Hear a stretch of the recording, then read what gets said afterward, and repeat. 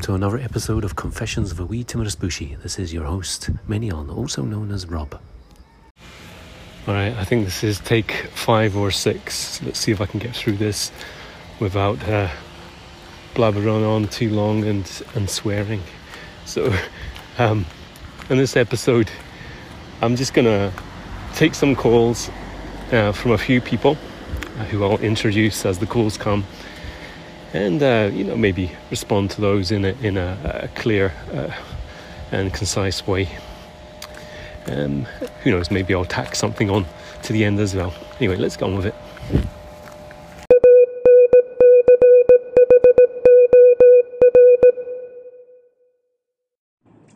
Hey Rob, Jason here. While you're tying that around your head, about 14 minutes into your episode, I figured I'd give you a call. I also have not been thrilled with the quality of the print-on-demand books from Drive-Thru. That said, they are doing us a great service by offering anything at all, right? So, like you say, some of these originals are really hard to get, and even the original books that I have for games that aren't available that way, like Top Secret or some of these other games, I'm actually in the process of making my own copy of them because I don't want to destroy the original books. So, even though the quality isn't great, they are doing us a great favor. If only they would do spiral bound or ring bound, or I guess you could get them. I don't know if they leave enough room there, though, to punch holes in, like the original second edition Monster Manual had, where you could put them in a binder kind of thing. That would be handy. But I don't know if they're allowing that or doing that.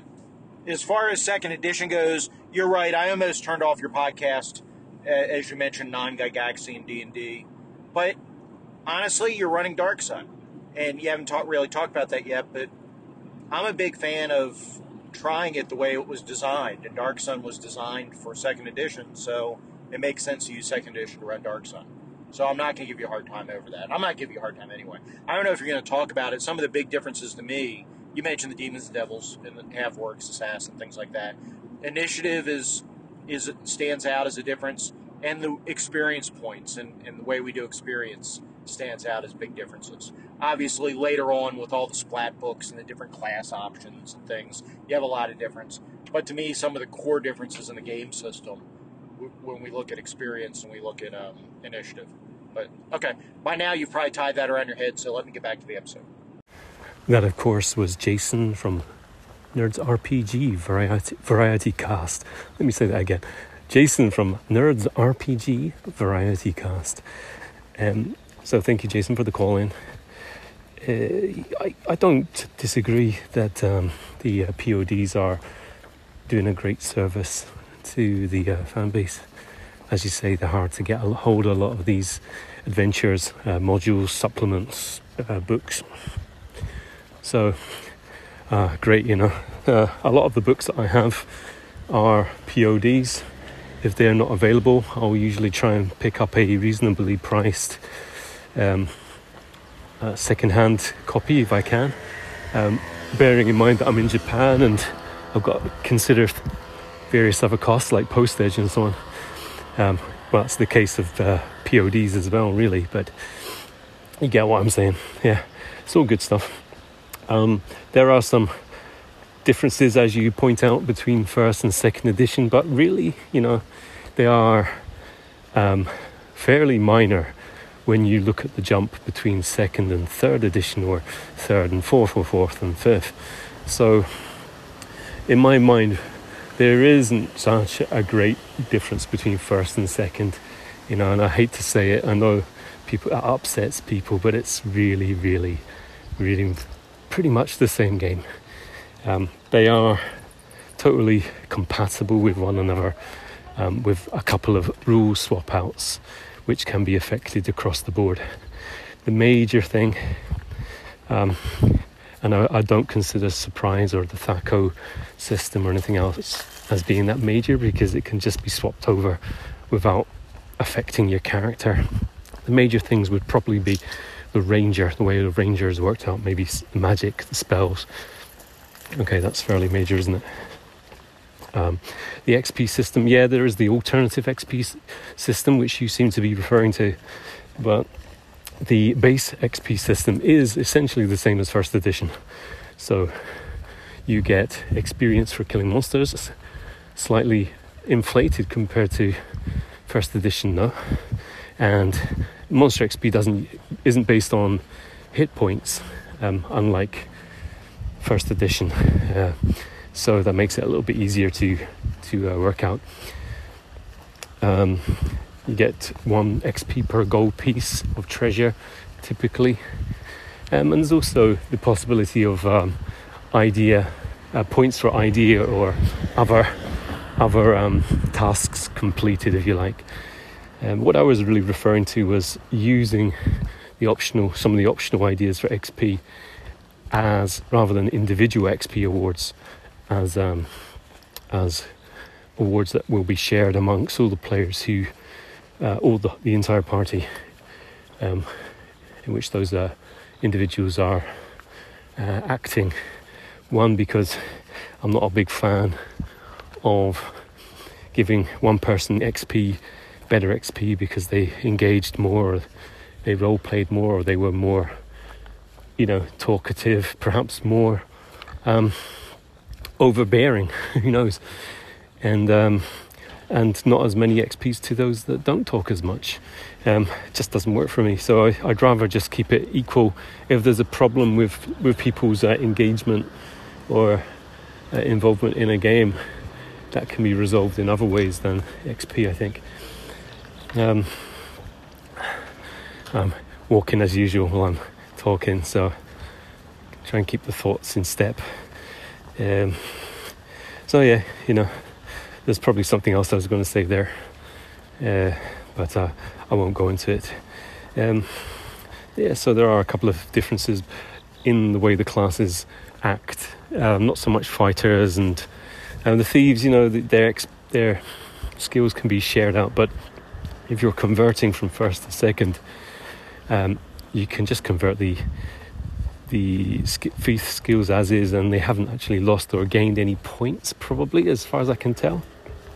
Because I do see that the average thief skills per level are exactly the same as those for first edition.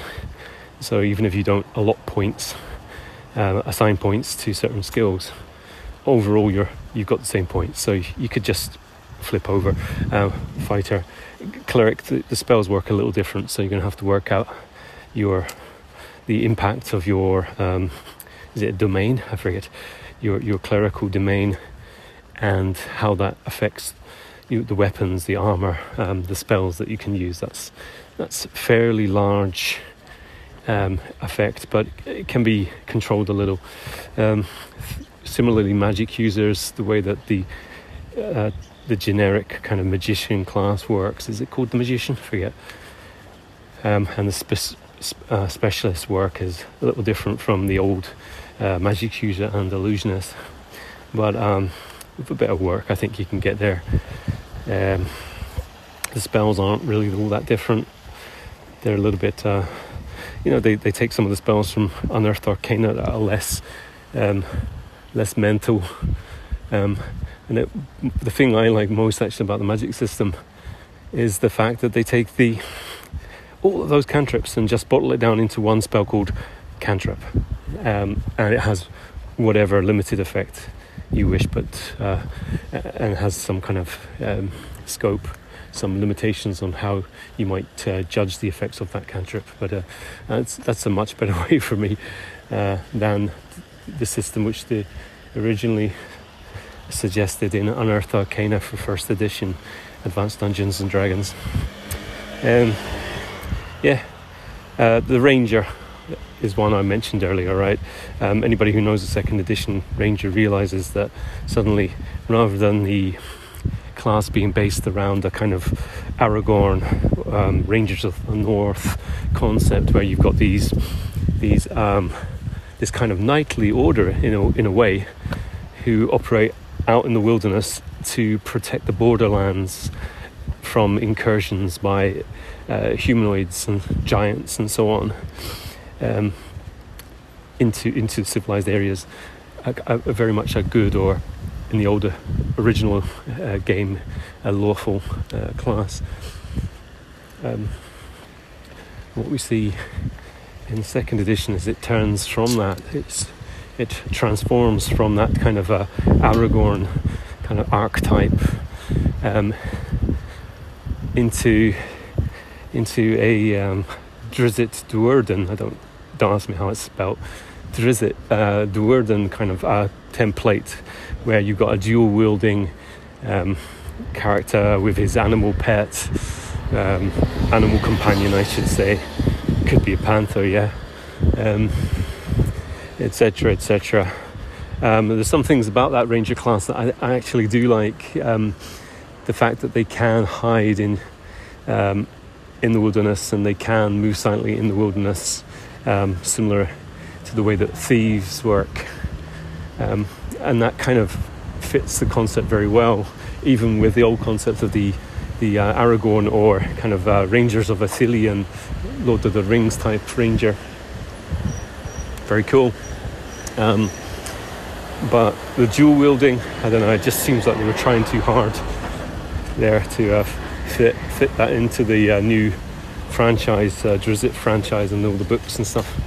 A little bit for me, it's a bit too much of a change. And the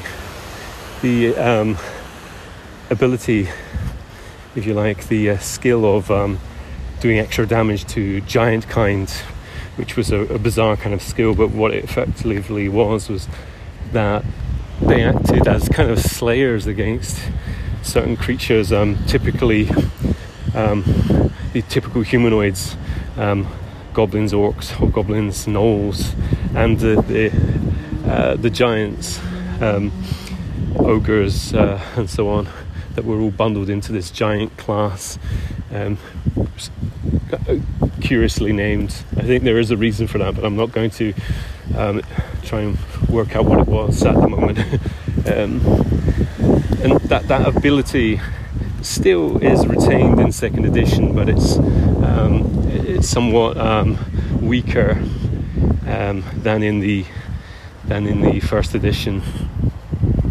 So that's the big thing for me. Finally, this has gone on for a bit long. Finally, Jason, I think I agree. There is something to be said for using the original system for a setting or for a module or whatever it might be. Not least of which is that you don't have to convert a lot of material because it's already done for you. So,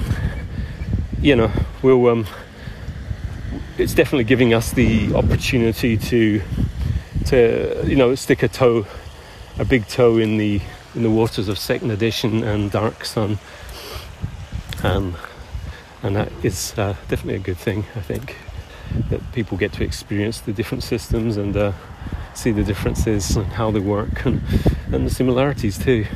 I'm thinking as I go through the game, in fact, that playing second edition and realizing how it works, they can see that the underlying structure isn't actually so different. It's just that the way the things are worked out or described is different. So when we do go back to first edition, which will likely happen, I don't imagine we'll convert to second edition for our Greyhawk campaign. But when we do go back to the first edition Greyhawk, hopefully, they'll see how smooth and easy first edition actually is in comparison to any other edition beyond after the 80s. All good stuff. Let's get on to the next call. But thank you so much, Jason, for that. And I think I have actually a few more calls from Jason, which I'll queue up next. Okay, finished your episode. And yeah, it sounds like that is a good way to go for your group. If everybody's into it, hopefully it'll be better. As far as Mythras goes, I hope everybody's up for reading that. The combat and stuff in Mythras is pretty crunchy, which isn't a bad thing, but it's definitely crunchier than BRP is. So it'll be interesting to see what kind of player buy-in you get with learning the ins and outs of Mythras. As far as the messages go, what I found is if I'm using my phone to put the episode together, sometimes messages that I saved to the episode won't play on my phone, but they still play. Like if I go to the computer, they'll play, and when I actually publish the episode, they play. But for whatever reason, they don't play in the app on the phone, and I don't understand why. BJ and Joe have also noticed this on their phone app, so it's something to do with the app. But the messages are actually there, even though you can't hear it on the app, which is annoying. Anyway, talk to you later. Yeah, so Mythras. I'd like to get back to Mythras, BRP, Rune Quest, or if not, maybe some kind of like trimmed down version of Rune Quest. Perhaps something like Cthulhu Dark Ages. Is that what it's called? Cthulhu Dark Ages, something like that. Which is closer to Stormbringer in some ways, the way the combat works and so on. That could be a good way of going about it, because I do remember that the people had a good time with Call of Cthulhu and didn't have so many problems with that. So perhaps the answer is to go somewhere like that, get everybody so used to the system that they don't have a problem, and in fact perhaps welcome some extra complexity to combat later, including hit locations, all that kind of thing. But we'll see. I do agree. Mythras isn't easy. I think if people put the time in, most groups that enjoy the combat aspect of role-playing games have a lot. There's a lot in there. They have a lot to gain from digging into BRP, because it's so exciting. And I don't think I speak merely for myself, but there's ways of easing some of these more complex combat rules from Mythras into BRP or into Mythras, drip by drip. And I think Anthony of Runeslinger, goodness, I'm blanking on his role-playing on his podcast. I'll come back to that later. But Runeslinger has presented some ideas on that before. So yeah, it's definitely a possibility going forward. But for now, yeah, it's always best to just do something that people can enjoy without having to rack their brains too much. And also do something that they actually really want to do, from themselves. They've actually volunteered to do that. So that's it. As for the issues with call-ins and putting those up from Anchor, Discord, was it? Interestingly enough, I haven't had any issues with that this time. So I don't know if that's just one of these little glitches that comes up from time to time or not. But we'll see. Anyway, let's see what's up next. That's my mistake. There's another call from Jason, but after that we've got a call from Joe of Hindsightless podcast. There you go, both of you. I had to repeat your podcast names. So Joe also calls in regarding some of the same issues as Jason, so I'm going to put them together and then comment at the end of that in one go. Here we go. Jason first. Hey, Jason here. Really enjoyed your Just Enough Knowledge episode, the first session of Dark Sun recap. Sounds like you did a great job and everybody had fun. Look forward to hearing future recaps and future thoughts on second edition rules. I don't know. I'm not excuse me. I don't know if I'm a huge fan of those critical roles, the rules for that, confirming the critical and doing all that. Yeah, Pathfinder does do that, and it works okay. The saving grace, of course, is that we're doing it on the computer with a VTT, which I dislike, but with that automated roller, you click the button once and it rolls the attack, rolls the damage, checks to see if it's a critical, and rolls the damage for the critical. So it really speeds up the process. As far as coup de grace go, yeah, I think if you're striking at a helpless character, sleeping or held, and there are other combatants in the field, then I think doing weapon damage makes, rolling damage makes a lot of sense. I think, I guess if you're in combat, there are other capable opponents. Because if there aren't any other capable opponents, then there's no reason you can't just kill them outright in one round. But if there are other opponents on the field in the melee, then yeah, I think it's fair to have to roll damage, because you can't put all your attention into slitting their throat. You have to worry about those other enemy opponents. So I think that's a good rule. Okay, I'm not going to comment too much about all that stuff, but I do look forward to the future adventures and future thoughts. Take care, and I will talk to you soon. Hey, Minion. So I always love when you release an episode when you're out walking around, because I just love listening to the background, the insects, the wind, the cars. I love it. I get such an awesome picture of Osaka, and it just pumps me up, man. But I thought it was especially awesome today because it was totally unintentional. But right when you said something, I forget exactly your word, but you said something like metal is rare in Athos when you're talking about your Dark Sun game. Right when you said that, in the background, there was this sound, and it sounded just like somebody, like a blacksmith or metal worker, was hammering on metal. Right when you said that, you could just hear this ting, ting, ting. And I was just like, dude, that's friggin' awesome, man. I was just so stoked on that. It's just one of those little things that I noticed, and I was like, that kicks ass. But yeah, your game sounds so much fun. I'm glad you got a good group together right now. I'm glad the first session went really well from the sounds of it. Sounds like you got a really interesting party there. And yeah, I love you using the confirmation crit rules. So what we ended up doing in Pathfinder, instead of each time you can constantly confirm crits over and the damage keeps going up, we just did, if you roll 3 20s in a row, whatever you're fighting, it dies. But the reverse of that is, if it rolls 3 20s in a row against you, you die. And vice versa, if you roll 3 1s in a row, you die. If a monster rolls 3 1s in a row, it dies.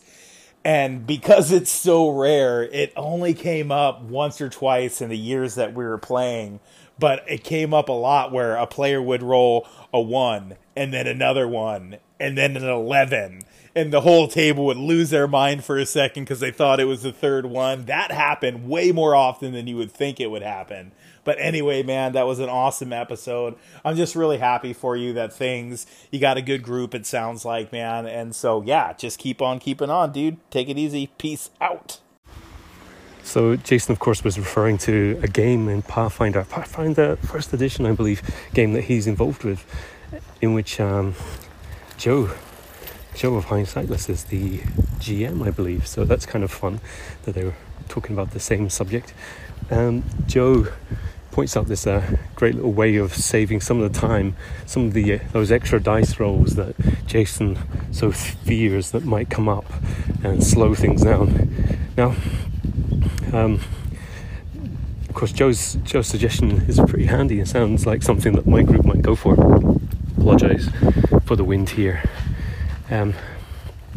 There's one other rule really that I need to bear in mind before taking Joe up on that suggestion, and that is the fact that in the second edition AD&D rules, any strike that does more than, I think it's 50 damage in one blow, I think that's a single blow, not multiple attacks, means that the person suffering that attack receives massive damage and must make a saving throw versus death or die immediately, regardless of the number of hit points left.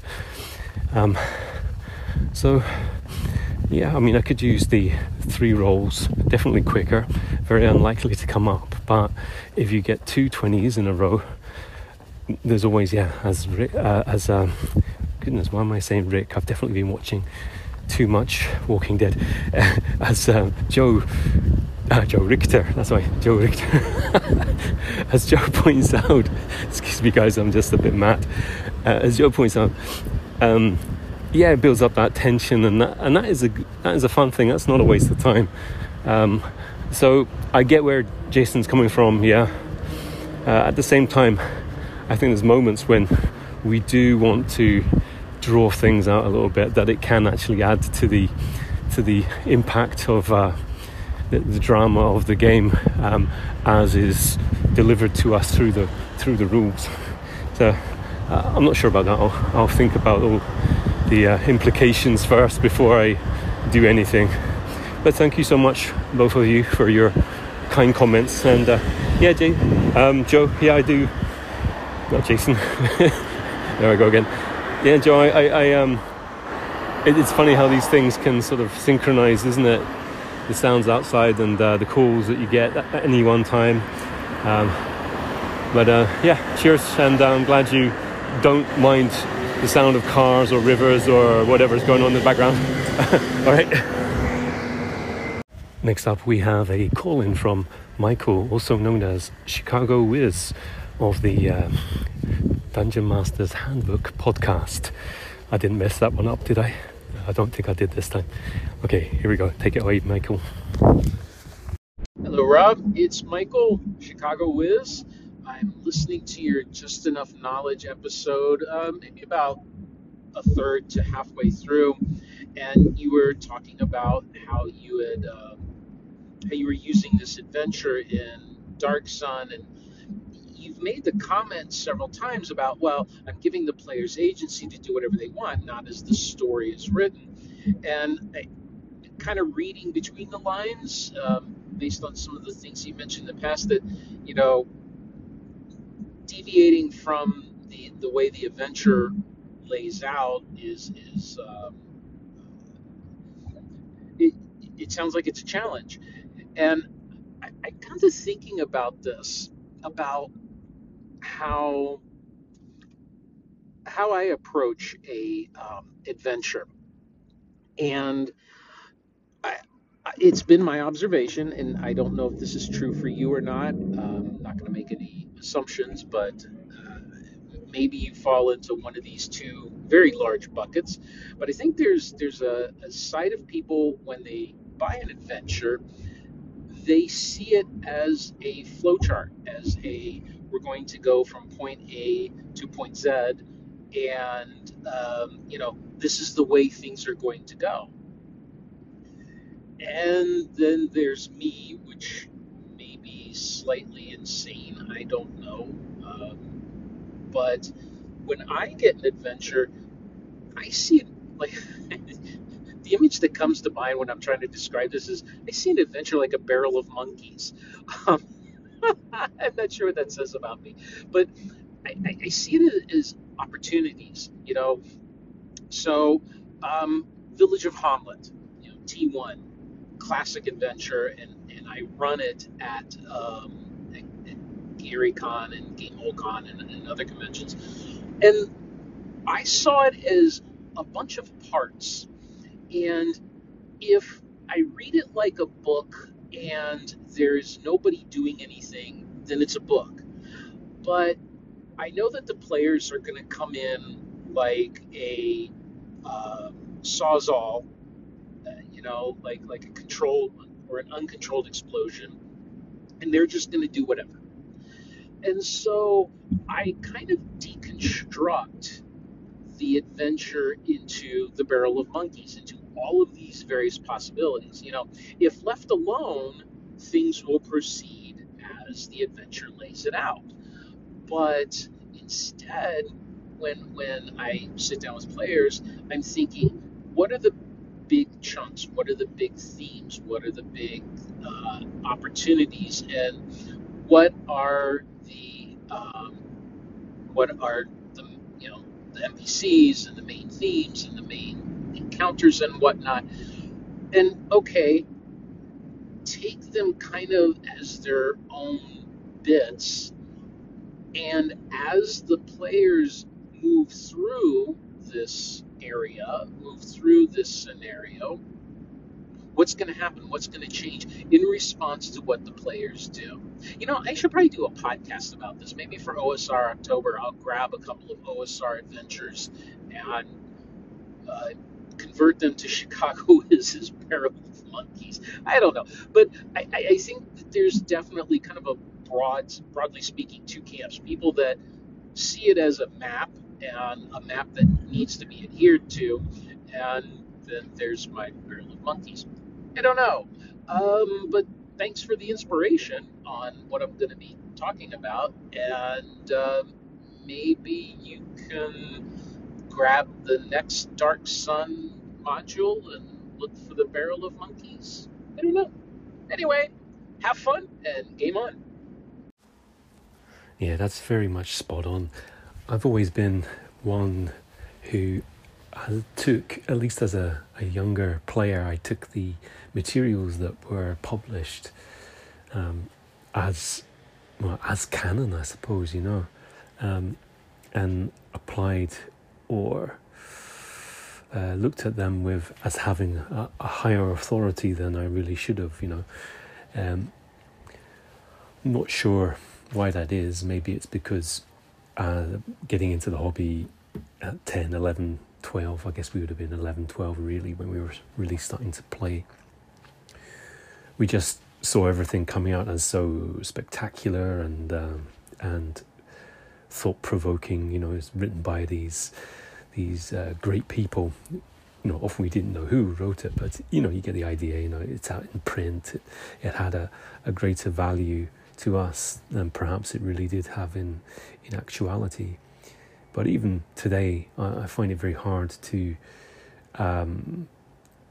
pick up a piece of material and make it my own. And that's something that I've been kind of growing into. I've been trying to make a habit of more recently, and I'm certainly very aware of the problem. One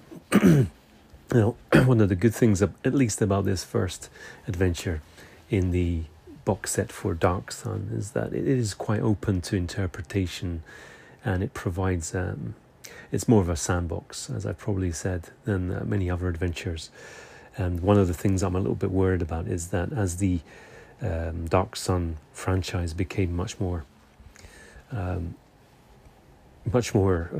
established, the adventures were closer and closer to the actual novels, and so that there's a very clear plot and required development to go from one module to the next module if you're playing them as a series. So you can see one of the concerns I have is that it's going to slip into a kind of Dragonlance mode, where we're just sort of playing through a story that has been prefabricated by somebody else. There's nothing wrong with that, obviously, but I think one of the things I really enjoy more and more about role-playing games is what the unexpected brings to the table, what the players' unexpected decisions bring to the table, and my responses to them. And so that's the real magic for me now. And I'd be very interested. It's definitely a long topic, I think, and I'd be very interested to see what you have in mind, when you're talking about your barrel of monkeys. It's probably an inexhaustible barrel of monkeys, as I mentioned to you earlier. So you probably want to name it the show Chicago Wiz's Inexhaustible Barrel of Monkeys, part 1, part 2, part 3. You get the idea. But yeah, I would really look forward to seeing that. And obviously, a lot of people, it's not an issue. Others, perhaps, yeah, they do.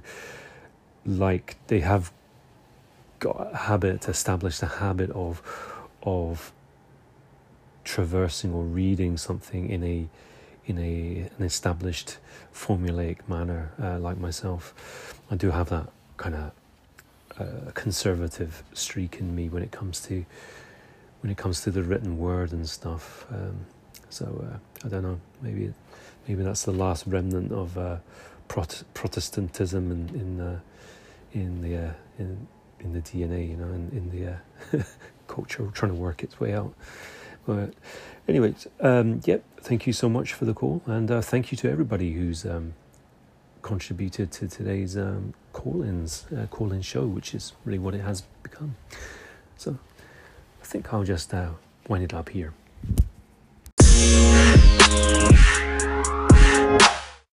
Well, that's the end of the show. Thank you so much for listening. I had to miss out on my Warhammer Fantasy Roleplay Adventure game yesterday that's been run by Tristan because my daughter was visiting, so I thought, I'll spend a little bit of time, as much time as I can with her as a family. Coming around next Sunday, just under a week now from today, is the second session of our Dark Sun campaign, so much to look forward to there. As you probably noticed, I switched to calling the past, probably from 2 episodes back, I switched it over to the 5th series or something like that, fifth season, whatever they call it, just because it seemed like the Dark Sun session 0 was more sort of worked better as a new series, especially after having taken a couple of months off from podcasting. Anyway, I hope that hasn't caused too much of any confusion. Right. So again, thank you to Joe of Hindsightless Podcast, Jason of Nerds RPG Variety Cast, and Michael of the Chicago Wiz of the Dungeon Masters Dungeon Masters Handbook Podcast. Was it guidebook podcast? Oh my goodness, sorry about that, Michael. Anyway, I'll put it all in the notes. So thank you, and until next time, take care and enjoy your gaming. Bye